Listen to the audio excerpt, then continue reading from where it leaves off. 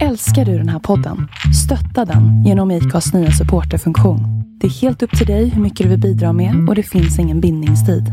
Klicka på länken i poddbeskrivningen för att visa din uppskattning och stötta podden. Ever catch yourself eating the same flavorless dinner 3 days in a row? Dreaming of something better? Well, HelloFresh is your guilt-free dream come true, baby. It's me, Keke Palmer. Let's wake up those taste buds with hot, juicy pecan-crusted chicken or garlic butter shrimp scampi. Hello Fresh. Stop dreaming of all the delicious possibilities and dig in at HelloFresh.com. Let's get this dinner party started. Hey there, it's Michelle Norris. I'm host of a podcast called Your Mama's Kitchen. When I travel, I'm usually looking for a way to find a taste of home when I'm not at home. And one of the things I love to do when I am at home is entertain. And Airbnb allows me to do that. When I was in California recently, I rented a house that had a great kitchen. And when we were sitting around the table, we were all thinking, we're in someone else's house. Someone could be in all of our homes as well. If you have a home, but you're not always at home, you have an Airbnb. Your home might be worth more than you think. Find out how much at airbnb.com/host.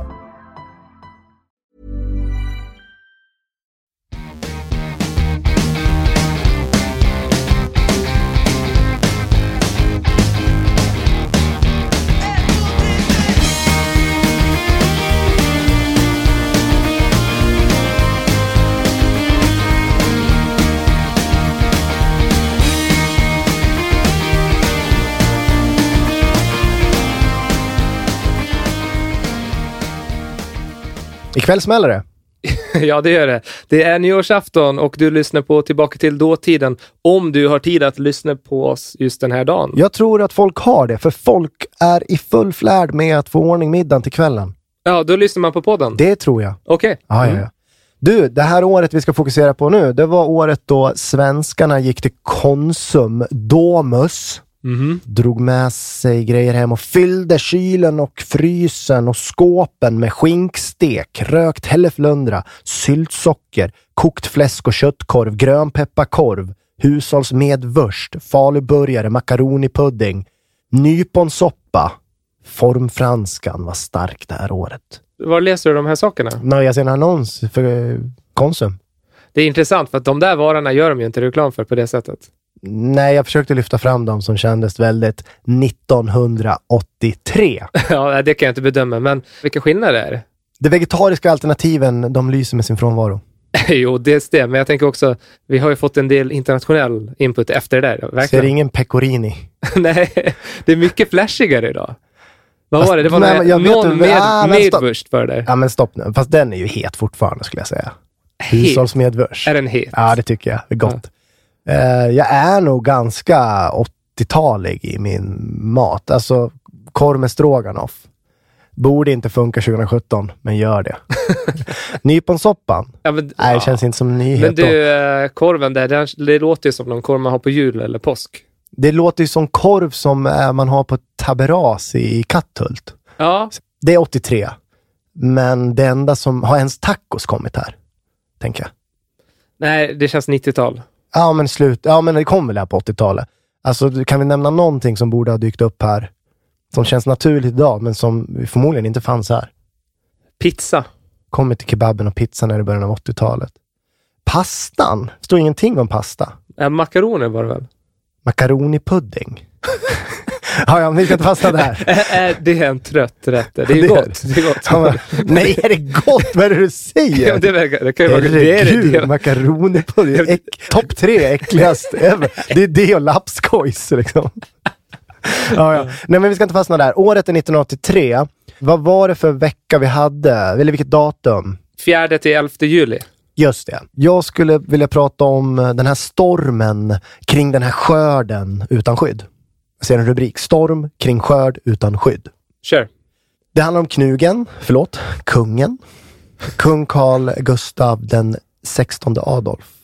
För att vara mer korrekt. Va? Sa jag fel? Alltså nu vet jag inte. Men heter han Adolf för mellannamn eller? Nej, förlåt. Jag har inte skrivit det. Jag vet inte varför jag sa Under 16 kom på fel plats också. Kung Carl den 16. Kung Carl Gustav den 16:e. Adolf. Nej, men det måste vi ta om. Vad är det här? Karl den 16 Gustav. Det är alltså vår nuvarande kung. Ja, man kan inte få säga det som att det verkar smart. Nej. Jo, han har ju retat upp svenskarna rejält här. Folk är jätteupprörda. Han har gjort något olagligt här. Eller det visar sig att det har han ju inte, men folk tycker att han har gjort något olagligt. Ja, det är som förra avsnittet. Liksom när folk tycker någonting. Magkänslan säger kungen har gjort något olagligt. Det är olagligt. Men han har inte gjort något olagligt. När man tittar närmare på det så har han faktiskt inte gjort det. Nej. Kungen har varit på Soliden. De har ju ett slottsområde där. Har du varit där? Nej. Kungen har kört traktor. Problemet då är att han har ju haft Victoria och Carl Philip. De var inte gamla här. Victoria var 6 år då, Carl Philip 4. Han har kört traktorn och barnen då har ju suttit på släpvagnsflaket utan störtbåge. Och det blir ett liv om det. Det blir ett jäkla liv. Oj, oj, oj. Det är ju utropstecken i texten här. Folk verkar ju ha skrikit det här när de har ringt till DN som jag har läst. Man kan ju fråga sig hur många de är, men ändå att det ens blir en grej. Det är roligt att du säger det, för man intervjuar ju polisen i Borgholm då. Ja. Kommentaren från vakthavande polisbefäl. Vilka bekymmer folk har. Så att, ja, verkligen. Det kan man ju dock säga är lite oproffsigt av en polis. Det kan man verkligen tycka, men ändå lite skönt. Ja. Va? För det är det handlar om. Men grejen är så här. Det jag tycker är intressant är att det finns ju lagar kring det här. Hur man får använda det.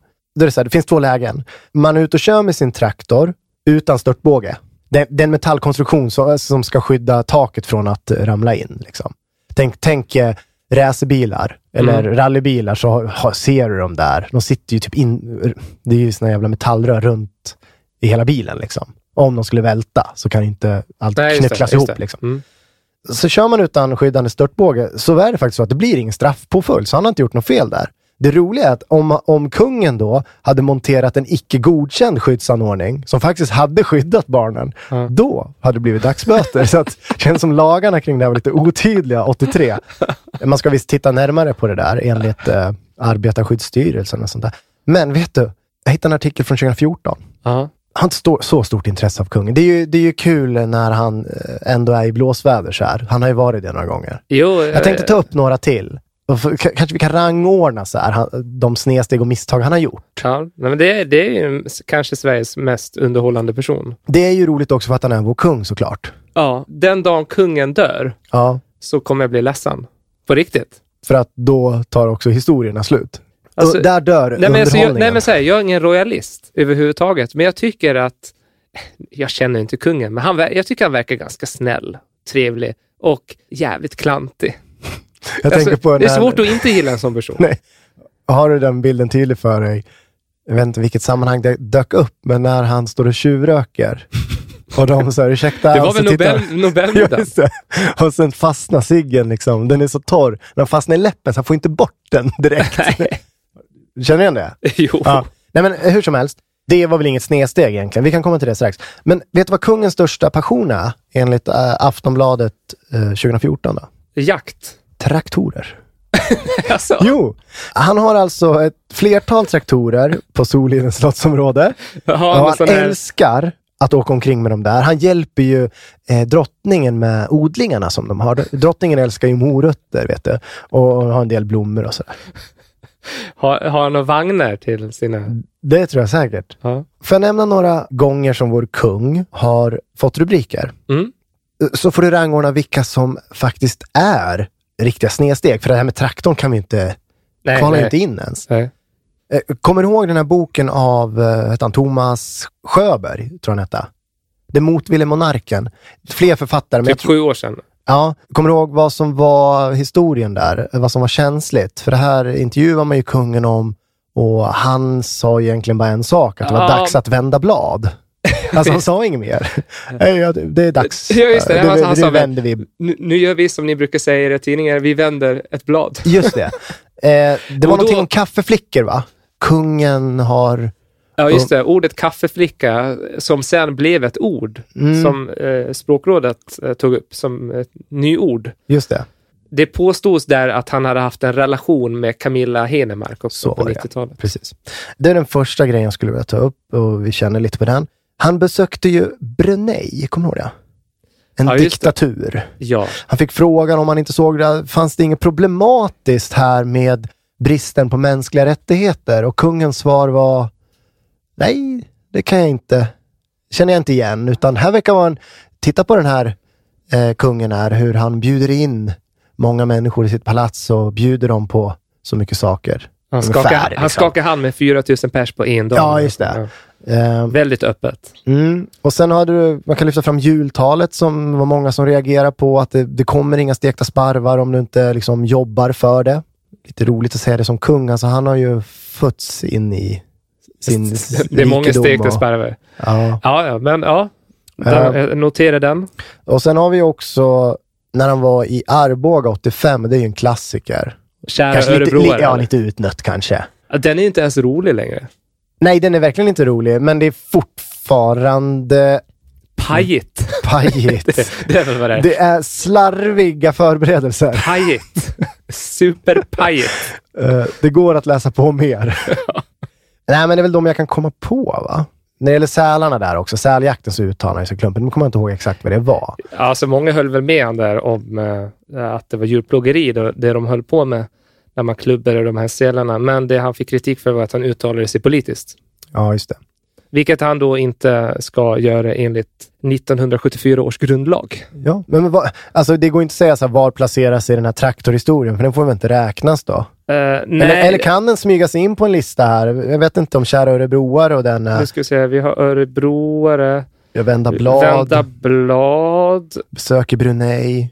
Jag skulle säga att besök till Brunei sticker väl ut, va? Får jag bedöma här nu? Ja, och jultalet också om de stekta sparvarna som inte dyker upp om du inte jobbar för det. Okej, jag tycker så här.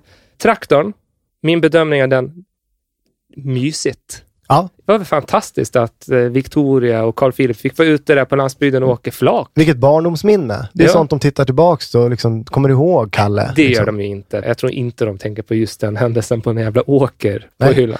Det får du stå för. Min magkänsla är att det är att de faktiskt, om man tänker, nej men det får du stå för. Ja, nej, men den sätter kategori mysigt. Jultalet, stekta sparvar.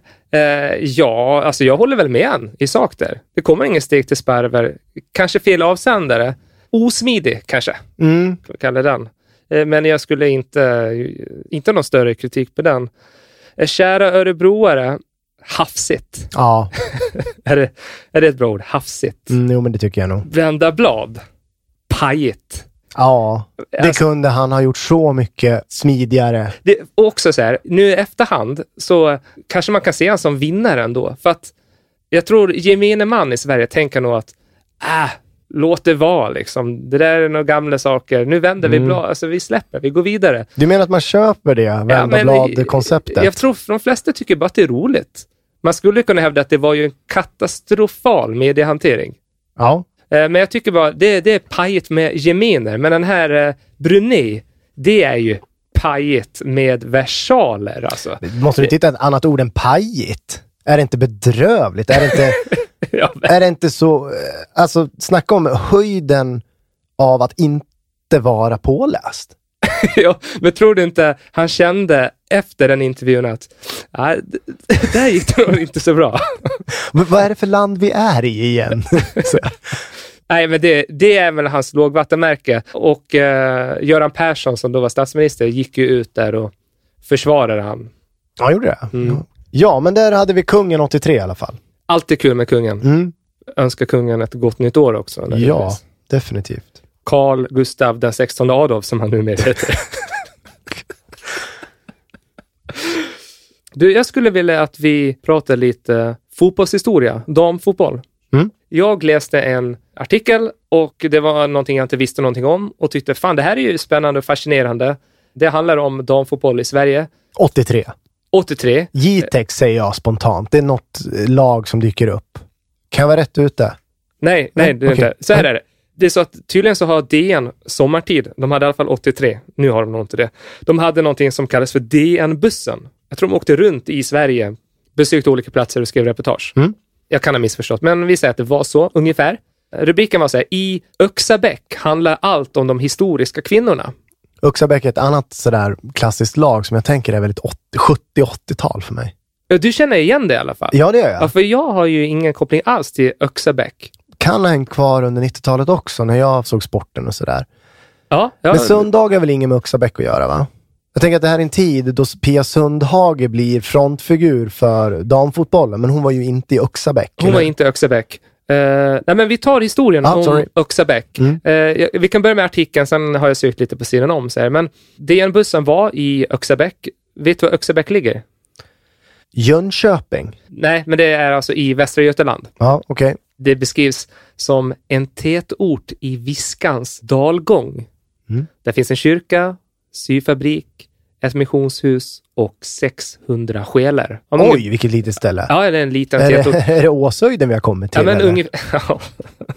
Och det är ett samhälle som har kretsat kring den här syfabriken som fanns där. När de var där igen nu i juli 83 så spelade de en hemmamatch som de vann. Och, vilka mötte de, vet du det? Nej, det minns jag inte. Förlåt. Enligt artikeln så hade de i alla fall stort stöd av sin kompakta hemmapublik. 600 pers? 200 pers. Oj. Men det är ändå mycket. En tredjedel av befolkningen där och kollar. Det var ju ändå stort på något sätt. Det står också att Öxabäck är en plats där allting kretsar kring kvinnorna. Och det är ju ganska ovanligt om man tänker på små platser. Om jag tänker nu rent så här fördomsmässigt, där kretsar allting kring en fabrik, ett företag eller ett ishockeylag eller ett fotbollslag. Och det är oftast herrar. Jag såg bara män framför mig när du sa de olika sakerna. Ja, men så här, Karlstad, Färjestad, man tänker Jörgen Jönsson och Håkan Loob, alla de här, som exempel. Men här i lilla Öxabäck så är det då det här fotbollslaget, damernas fotbollslag. Det var här som damfotbollen föddes i Sverige och i Norden. Och då är det kul för att mannen som har skrivit artikeln, han lägger till: ja, man kunde nästan drämma till med hela Europa, för jag har då aldrig hört talas om tyskor, fransyskor eller andra kontinentalskor som lirat fotboll. Nog fanns det väl landslag 83? Ja, det fanns det. Eller har vi helt... Nej, men det måste det ha finnas. Ja, det är klart. Sverige spelade sin första landskamp på 70-talet. Ja. Som vi pratade om i höstas. Ja. När de spelade på Åland. Exakt. Nej, men inte så påläst där då kanske. Och ordet kontinentalskor. Är det ett ord du... när du pratar om kvinnor från kontinenten? Kontinentalskor. Nej, det är inte så vanligt idag, men det kan ju ha varit det 83. Jag sökte i DN-arkivet. Det är ett ord som har använts 2 gånger. Det är han och... Det är han 1983, sen en gång 1989. Jag vet inte varför. Ja. Och om man söker på Google, inte en enda träff, utan man får som förslag: menar du kontinentalskorpa? Så att, vad ord det här är till på, men skit i det. Ja. Tillbaka till Öxabäck. Det här drog igång redan på 60-talet. Och det här är ju, alltså då 83, ett topplag inom damfotbollen. Men du, var det på syfabriken man då hittade, gick de ihop och sa: hörni tjejer, ska vi inte hitta på något kul? Hitta en boll. Och sen så 20 år senare så... Det är ju den där Är det så? Jo, men det är den där fantastiska storyn som är så sjukt avlägsen om man jämför med hur fotbollen ser ut idag. Så det här är alltså Åshöjdens BK fast den kvinnliga versionen? Ja. Damfotbollens Åshöjdens. Och de som nu är fotbollsintresserade känner ju säkert till den här historien. Men när reportern var där och såg den här matchen så satt en gammal dam på en av bänkarna och var åskådare till matchen. Hennes namn var Ebba, en gammal bondkvinna med kor och lagård och familj från bygden. Hon var alltså med och startade det här laget och var lagkapten. Hon var tydligen en klippa i försvaret, stod det. Och en av hennes döttrar, Mary, spelar nu 83 i laget. Så hon satt och såg den här matchen och satt och muttrade liksom: vad fan, pass bollen nu. Hon var väldigt så här med. Och reportern intervjuade henne. Och hon berättade just om historien att killarna på den här syfabriken spelade fotboll efter jobbet. Många kvinnorna hade ingenting att göra. De satt och väntade på männen. Och då var det någon av de här kvinnorna som sa: men alltså, vi kan väl lika gärna starta ett eget lag. Varför ska vi sitta här och vänta på dem? Alltså det här var ju yngre människor, de hade inga barn att ta hand om, för annars tänkte jag att där skulle kvinnorna varit lite låsta. Rimligtvis var de flesta ganska unga. Ja. Enligt den här Ebba då så började laget spela matcher mot gubblag och grabblag i omgivningen. Och ganska så snabbt så lyckades man tvåla till dem allihop, beskrev hon. Ja, nu ska vi nog, stopp. Kan vara lite överdrivet, tror jag. Ja, hon sa sen också att här i Öxabäck har karlarna aldrig varit något vidare på fotboll. Det är lite synd att hon säger det, för då nedvärderar hon ju det egna laget, tycker jag. Ja, men verkligen. Men det är inte det intressanta i det här, utan sen har jag sökt lite om Öxabäcks IF. Mycket riktigt, de bildades då av arbetare vid den här syfabriken.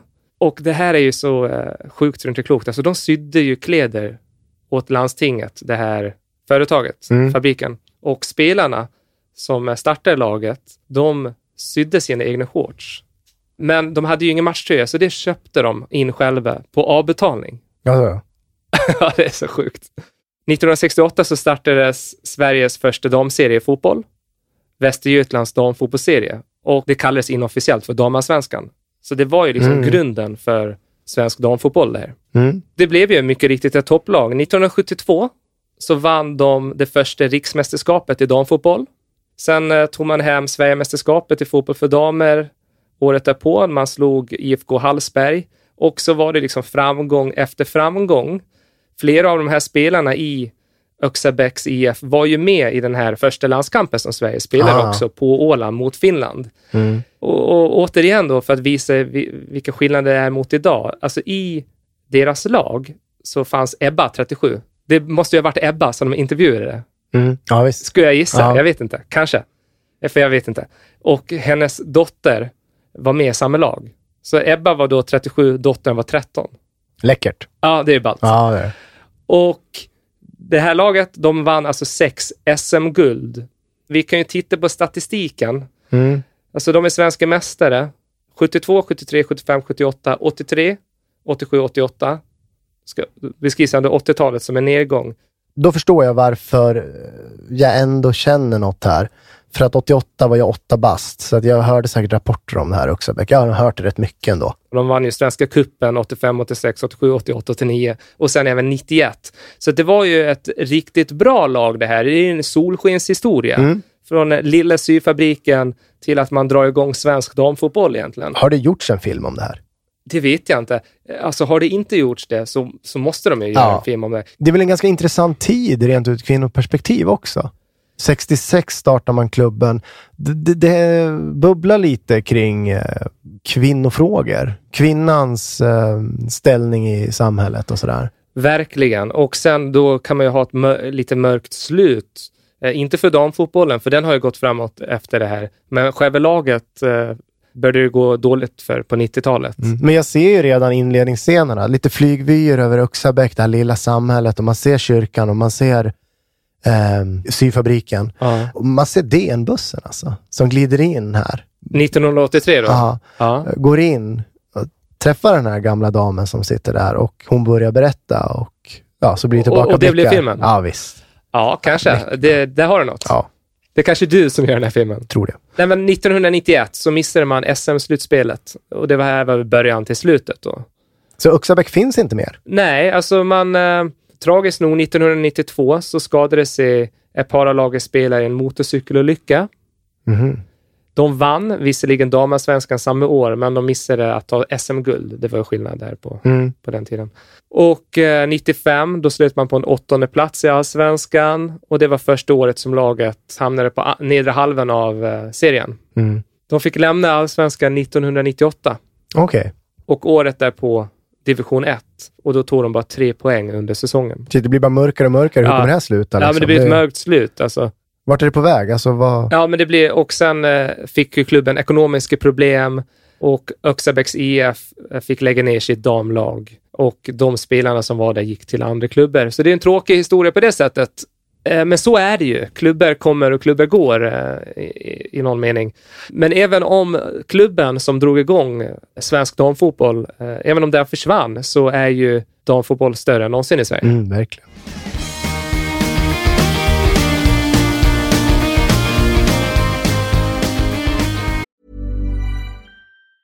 Hey, I'm Ryan Reynolds. Recently, I asked Mint Mobile's legal team if big wireless companies are allowed to raise prices due to inflation. They said yes. And then when I asked if raising prices technically violates those onerous 2-year contracts, they said, "What the f*** are you talking about, you insane Hollywood ass?"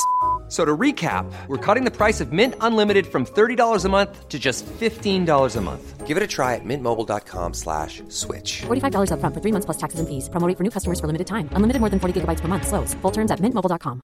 Ever catch yourself eating the same flavorless dinner 3 days in a row? Dreaming of something better? Well, HelloFresh is your guilt-free dream come true, baby. It's me, Keke Palmer. Let's wake up those taste buds with hot, juicy pecan-crusted chicken or garlic butter shrimp scampi. Hello Fresh. Stop dreaming of all the delicious possibilities and dig in at HelloFresh.com. Let's get this dinner party started. Hey, it's Ryan Reynolds, and I'm here with Keith, co-star of my upcoming film, If, only in theaters May 17th. Do you want to tell people the big news? All right, I'll do it. Sign up now and you'll get unlimited for $15 a month and 6 months of Paramount Plus Essential Plan on us. mintmobile.com/switch. Upfront payment of $45 equivalent to $15 per month. Unlimited over 40 gigabytes per month. Face lower speeds. Videos at 480p. Active Mint customers by 531.24 get 6 months of Paramount Plus Essential Plan. Auto renews after 6 months. Offer ends May 31st, 2024. Separate Paramount Plus registration required. Terms and conditions apply if rated PG. Vårt fokus den här gången är 83, och är det någonting, då når ni oss på tillbaka till datiden@gmail.com. Ja, eller så går ni in på Instagram. Jag heter Kusaga. Jag heter Skora Volpe. Och så har vi ju en gemensam som heter TTD-podd 2D. Ja. Jag blir upprörd den här gången när jag sitter och läser det igen. Ja, du ser jag lite inser upprörd. att Konsumentverket, det är riktigt jävla evil. Aha. De vill förbjuda någonting som varje barn har rätt till under sin barndom. Chips. Nej. De vill förbjuda det här för att det finns ett problem. Och det kan jag väl delvis köpa. Det är inte bra att barn äter de här sakerna. Det här är saker som ibland ser ut som frukt, korv, choklad, kex eller annat aptitligt. Om Konsumentverket hade fått igenom det här så hade ju min barndom, jag vet inte hur den hade blivit. Vad är det för någonting? Det är en så central del, Thomas. I ett barns uppväxt. Ja. Vad sa du? Såg ut som varm korv, såg ut som choklad? Delvis. De luktar väldigt gott också. Det Konsumentverket ville förbjuda här 83 var suddisarna. Aha. Du samlade på sudd, eller? Jag samlade på sudd. Jag bytte sudd med kompisar. Det var i princip det vi gjorde om dagarna på 80-talet. Det var innan hockeybillarna kom då? Ja. Vi luktade på dem. Vi bytte dem som sagt. Vi tittade på dem. Det var mycket ni gjorde med dem. Det var mycket. Vadå, de innehöll alltså något giftigt, eller? Nej, men alltså de är ju helt enkelt, de ser ju för goda ut. Det är det som är problemet. Jag förstår det. Alltså man var ju lite småsugen på att äta dem? Ja. Eller är det för att det marknadsförs till barn? Eller är det för att det inte var... Men lilla gosse. Nej, men jag menar suddisar. Du vet väl hur suddisar såg ut? Ja. De kunde se ut som hur som helst. Du menar att barn åt dem? Ja.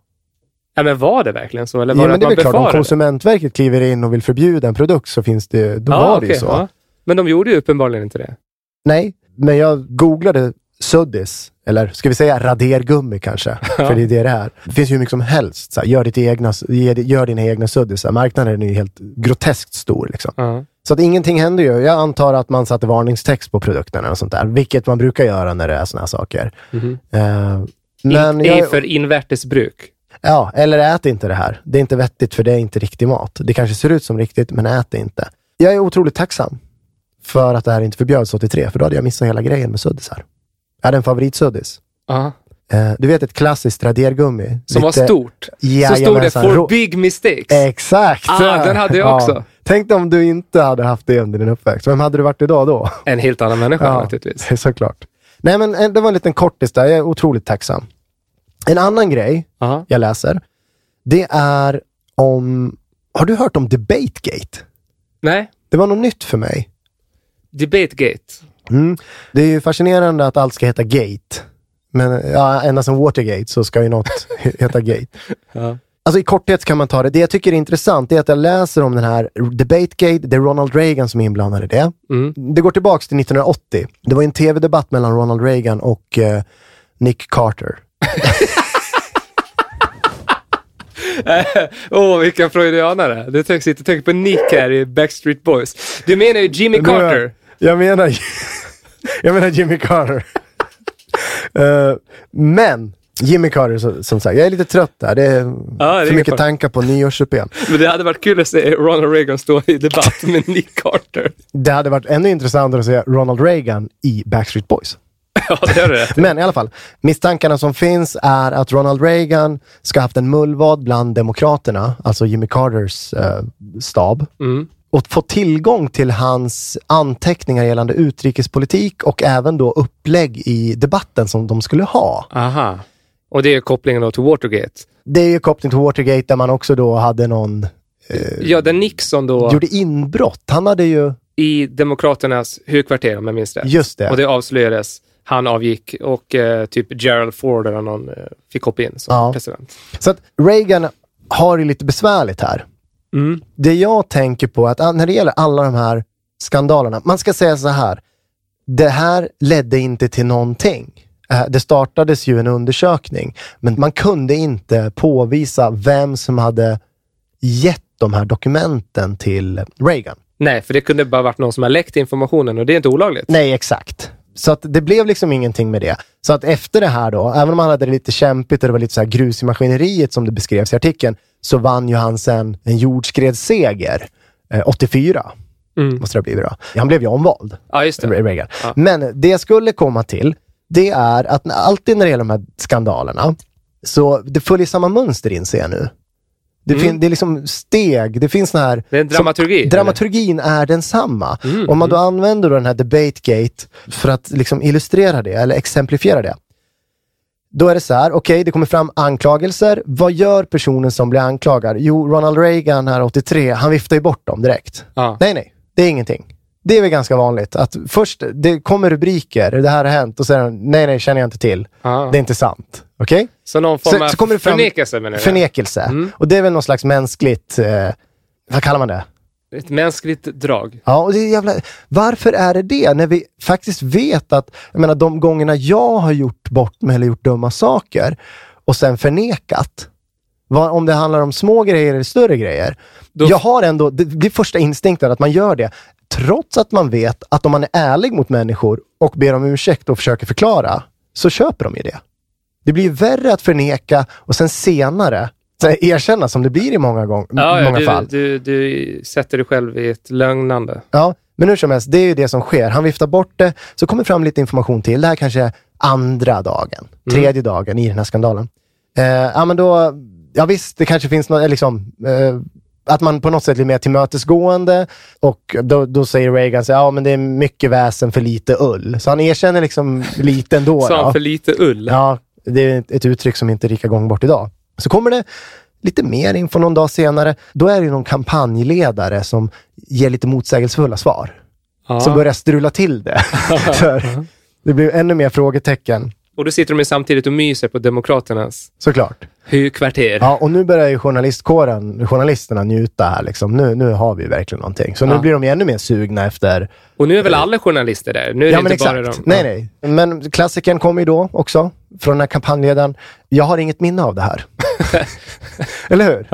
Ja, det går lite mer, och sen så då dyker upp någon annan i den här ledningen då, som helt plötsligt säger att men alltså, den där förra kampanjledaren ni snackade om som inte minns någonting. Ja, jag kommer ihåg att jag fick något papper av honom. Aj. Ja, då kommer det fram. Reagan hade ju en särskild grupp. Han hade utsatt en särskild grupp för att i hemlighet samla information om just Carters utrikespolitik. Nu har de tillräckligt mycket. Nu går det inte att förneka det längre. Nej. Undersökning påbörjas. Eller det ska alltid till en undersökning. Ja, just det. Så är det en intern undersökning? Eller? Nej, nu är det en undersökning. Alltså, jag tänker det kongressen eller något sånt där. Var det väl här då? Okej. För nu måste vi djupdyka där och se hur var det egentligen. Det ska utredas. Ja. Och så kommer en undersökning. I det här fallet så ledde inte det till någon slags impeachment eller riksrättsåtal. Man kan inte bevisa att han har gjort något fel, så han slipper undan Reagan här då. Men, och då tycker jag det är intressant också att det sista steget blir ju då, antingen så fälls man döms, liksom så, man har gjort fel. Reagan klarar sig, han sitter kvar, men Det måste ju rulla lite huvuden. Precis. Så det blir några medarbetare som då får... De får kicken. Ja, de får gå. Ja, är det inte? Har jag inte rätt? De tar antingen ledigt eller säger de upp sig. Ja, precis. Det här går att applicera då på varenda skandal som någonsin har hänt. Ja, men nu när du sa det här och när du drog upp den här dramaturgin, det här känner man ju verkligen igen nu. Jag tänker på... Transportstyrelsen. Ja, Transportstyrelsen också tänker jag även på Dan Eliasson, polisen. Ja, just det. Där det verkligen har varit det här att, har jag sagt det tidigare? Ja, jag kanske har sagt något, men det är inget jag har minne av. Alltså jag känner igen. Är det inte också så kring tsunamikatastrofen? Var det en liknande dramaturgi? Säkert. Hade någon fått uppgifter där på kvällen? Liksom, men varför hände ingenting? Jag minns inget sådär. Och det alla vet är att de firade kort och gott jul. Ja, exakt. Så det var ju det de gjorde. Ja. Nej, men skönt att ha det mönstret. Det vet vi nästa gång det dyker upp något. Då vet vi vad som kommer hända. Ja, läs dramaturgin. Ja. Bra. Du, det här kanske inte är någon dramaturgi, men det finns ett samband mellan 1983 och idag när det gäller just våra mjölkpaket. Mm. Dricker du mjölk, eller? Jag dricker mjölk allt mer sällan. Det är ju gott med O'boy. Jag snittar 2 O'boy-glas i veckan. Ja, jag är ärlig. Ja? Jag älskar O'boy. Jag tycker det är att unna sig det goda i livet. Ja. Mjölk har ju varit väldigt centralt i mitt liv. I varenda 80-talists liv. Alltså var det något man gjorde när man... Har det varit centralt i ditt liv? Ja, men mjölk varenda måltid. Du pratade om hur min gravsten skulle se ut i förra avsnittet. Det skulle vara någonting om mjölk. Mjölkpaket. Det ska vara en kossa som symbol. Nej, men vad nej, men det är så här. Mjölken, är det inte så att mjölk alltid är ett jävla debattämne? Nej, det tycker jag inte. Jag tycker det senare åren... Återkommande är det snack om mjölk. Man ska inte dricka för mycket mjölk. Man ska dricka mycket mjölk. Fast det enda jag hörde när jag växte upp under 80- och 90-talet var att det enda du ska göra är att dricka mjölk för du får starka ben. Ja. men det är det en sån här grej? Ja, men det måste ju ändå vara vetenskapligt bevisat att det är bra. Fast det finns väldigt många som... Varför dricker man inte det i Italien då? Liksom? Har de inga kossor där? Men de har inte starka ben. Faller lätt på fotbollsplan. Ja. Nej, men det här är en insändare som är skriven av en läkare. Kallar sig läkare. Sen om det bara... Vad kallar sig läkare? Du menar att han får en osanning? Nej, men alltså signaturen är läkare. Namnet, alltså. Du gillar inte när man skriver anonymt. Nej. Den här kallar sig, alltså längst ner, undertecknad, läkare. Okay. Så det kanske är någon som är läkare då. Det kan vi anta. Ja. Eller någon som bara vill kalla sig för läkare. Ja. Mjölken smakar bäst utan moralkakor. Det håller jag med om. Mjölk ska man dricka antingen rent eller då med O'boy. Jag blev nyfiken, läste, och då står det så här. Man kan knappast hoppas att ungdomar lämnar vägarna i fred för sprayflaskorna när vuxna lär dem att varje tom yta måste fyllas med ordskval som Arlas mjölkförpackningar. Nej, men vänta nu börjar det bli lite... Alltså, hur ska vi vuxna kunna få ungdomar att inte spraya graffiti på tomma väggar? Eftersom... När vi inte ens kan lämna mjölkpaketen tomma. Oj, vilka problem den människan har. Det börjar bra. Ja, det är jobbigt ens försöka se den kopplingen mellan de två olika företeelserna. Ja, okay. Du är ju svensklärare. Alltså, jobbar ni med metaforer? Är det inte ens en metafor där? Vad är det här? Det är alltså pedagogisk liknelse, eller vad är det? Jag vet inte vad det är. Vad det är en människa som har alldeles för mycket tid att tänka på saker och ting. Vill han likställa graffiti med informationen på mjölkkartongerna? Nej, men han menar bara rent psykologiskt. Hur ska vi kunna få ungdomar att inte klottra på tomma ytor om vi inte ens kan lämna ett mjölkpaket tomt? Nej, det är uselt. Ja. Det är pajet. Nej, men pajet, måste jag säga pajet. Du gillar inte ordet pajet. Jo, det är ett skönt ord, men... Ja, men vi kan väl fortsätta vad han säger då, eller hon. Vi får väl se vad personen säger. Först fick vi lära oss dumheter som att myror har gadd och att mikroorganismer är ett slags bakterier och att bönor har frön. Barnen fick lära sig ordet filharmonisk i den helt felaktiga betydelsen en som gillar fil. Men alltså, filharmon, det är bara skämt. Ja, jag tror det. Jo, det är klart det är. Sedan började moralkakorna. Som om konsumenter var något som skulle förmanas. Ajabaja. Allemansrätten betyder egentligen allemans ansvar. Ajabaja. Krocka inte när du kör bil eller motorcykel. Det finns inget så aptitnedsättande som ångest vid frukostbordet. Ångest. Att påminnas om död och olyckor. Den personen jobbar ju med död och olyckor kanske. Eventuellt. Ja. Inför bilden av motorcykelolyckor som Arla nu underhåller mjölkköparna med reagerar jag på 2 sätt.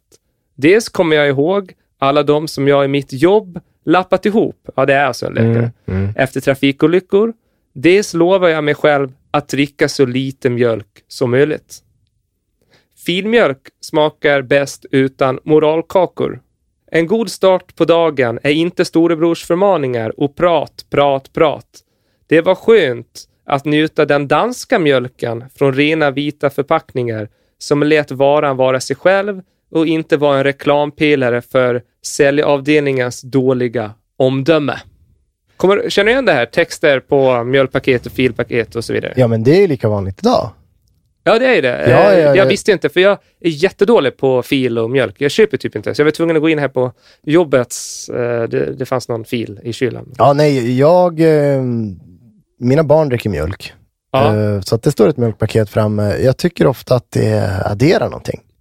Det minns jag det som också. Jag tyckte man inte att det var ganska kul. Ibland var det labyrinter, ibland var det... Exakt, det var väldigt mycket information. Senast jag läste var om rymden, tror jag, planeterna. Att vi bara hade, är det 9-8 planeter nu? Man räknar inte längre Pluto som en dvärgplanet. Alltså, jag tycker det ofta handlar om någon slags folkbildning. Jag tycker det är... Anslagstavlan, eller? Va? Heter det inte det på tv? Anslagstavlan? Nej, det var inte... Nej, det kanske var något helt annat. Det minns jag inte. Nej, men det var väl något annat. Men jag var inte alls med här. Jag vet inte om det var något nytt det här då. Att man hade börjat med det här. Kanske var en ny fenomen, liksom ny företeelse. Och då finns det alltid de som stör sig. Så är det ju. Den som skulle veta när började... Jag antar att Arla hade väl monopol på det här. 83. Monopol på att ha text på? Nej, på mjölk. Var det några andra som liksom... stora producenter 83? Nej, det tror jag inte. Det vet jag inte. Men jag kollade idag då på mellanfilen som stod i kylan. Då står det så här. Har du koll på brandvarnaren? Brandsmarta tips från MSB, Myndigheten för samhällsskydd och beredskap. Och så står det då liksom att brandvarnare, det är superbra.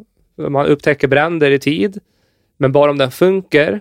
Så det är viktigt att man har en fungerande brandvarnare som man testar hemma och vet att den har batteri och så vidare. Så är det någon bild där med någon katt och någon hund och något barn och så skjuter det. Jag tror att han testar att den fungerar. Så står det så att den ska testas ofta, helst en gång i månaden. Om det behövs ska batterierna bytas. Tips till vuxna som når, så ska man dammsuga och torka av brandvarnaren en gång per år så den inte täpps till av spindelnät eller damm.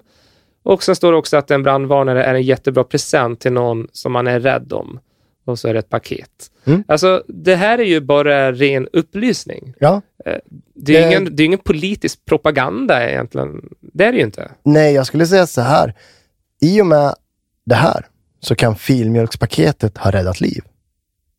ja, det kan ju det. Ja, jag kommer ju åka hem och damma av mina. Det har inte jag gjort. Nej. Jag kommer ju direkt åka hem och sätta i batteri. Ja. Jag har inget batteri i min Nej, du ser. Ja. Rädda liv. Ja. Alltså det mjölkpaketen och filmjölkspaketen har gjort för den svenska befolkningen under alla dessa år. Det går ju inte att beskriva med ord. Nej, men alltså svenskarna står ju tacksamhetsskuld till dessa tetrapack. Ja. Jag känner så, helt ärligt. Den här läkaren kan dra åt helvete. Alltså. Så kan jag känna. Ja, nej, men alltså det är kanske där vi bör avsluta det här avsnittet. Jag har ju det nyårslöftet då. Mitt nyårslöfte är jag ska fixa brandvarnaren. Har du något nyårslöfte? För Gud, vilket smidigt och enkelt nyårslöfte. Ja. Är det inte lite för låg tröskel liksom? Tycker du det? Jag ska byta batteri. Nej, jag ska inte byta. Jag ska sätta i ett batteri. Det finns inte. Alltså. Nej, men det är ju... Jag ska dricka mer mjölk, känner jag. Mer mjölk? Ja. Okej. Ja, men vi sätter ju ribben någonstans i alla fall. Undrar hur mycket mjölk man måste dricka för att... Fatta hur smart man blir om man dricker mjölk. Det är genom mjölkpaketen vi kommer bjuda på ännu bättre poddavsnitt under 2018. Därför tackar vi Arla. Tack. Och hörni lyssnare, ha ett gott nytt år. Ja. Hej då! Hej då!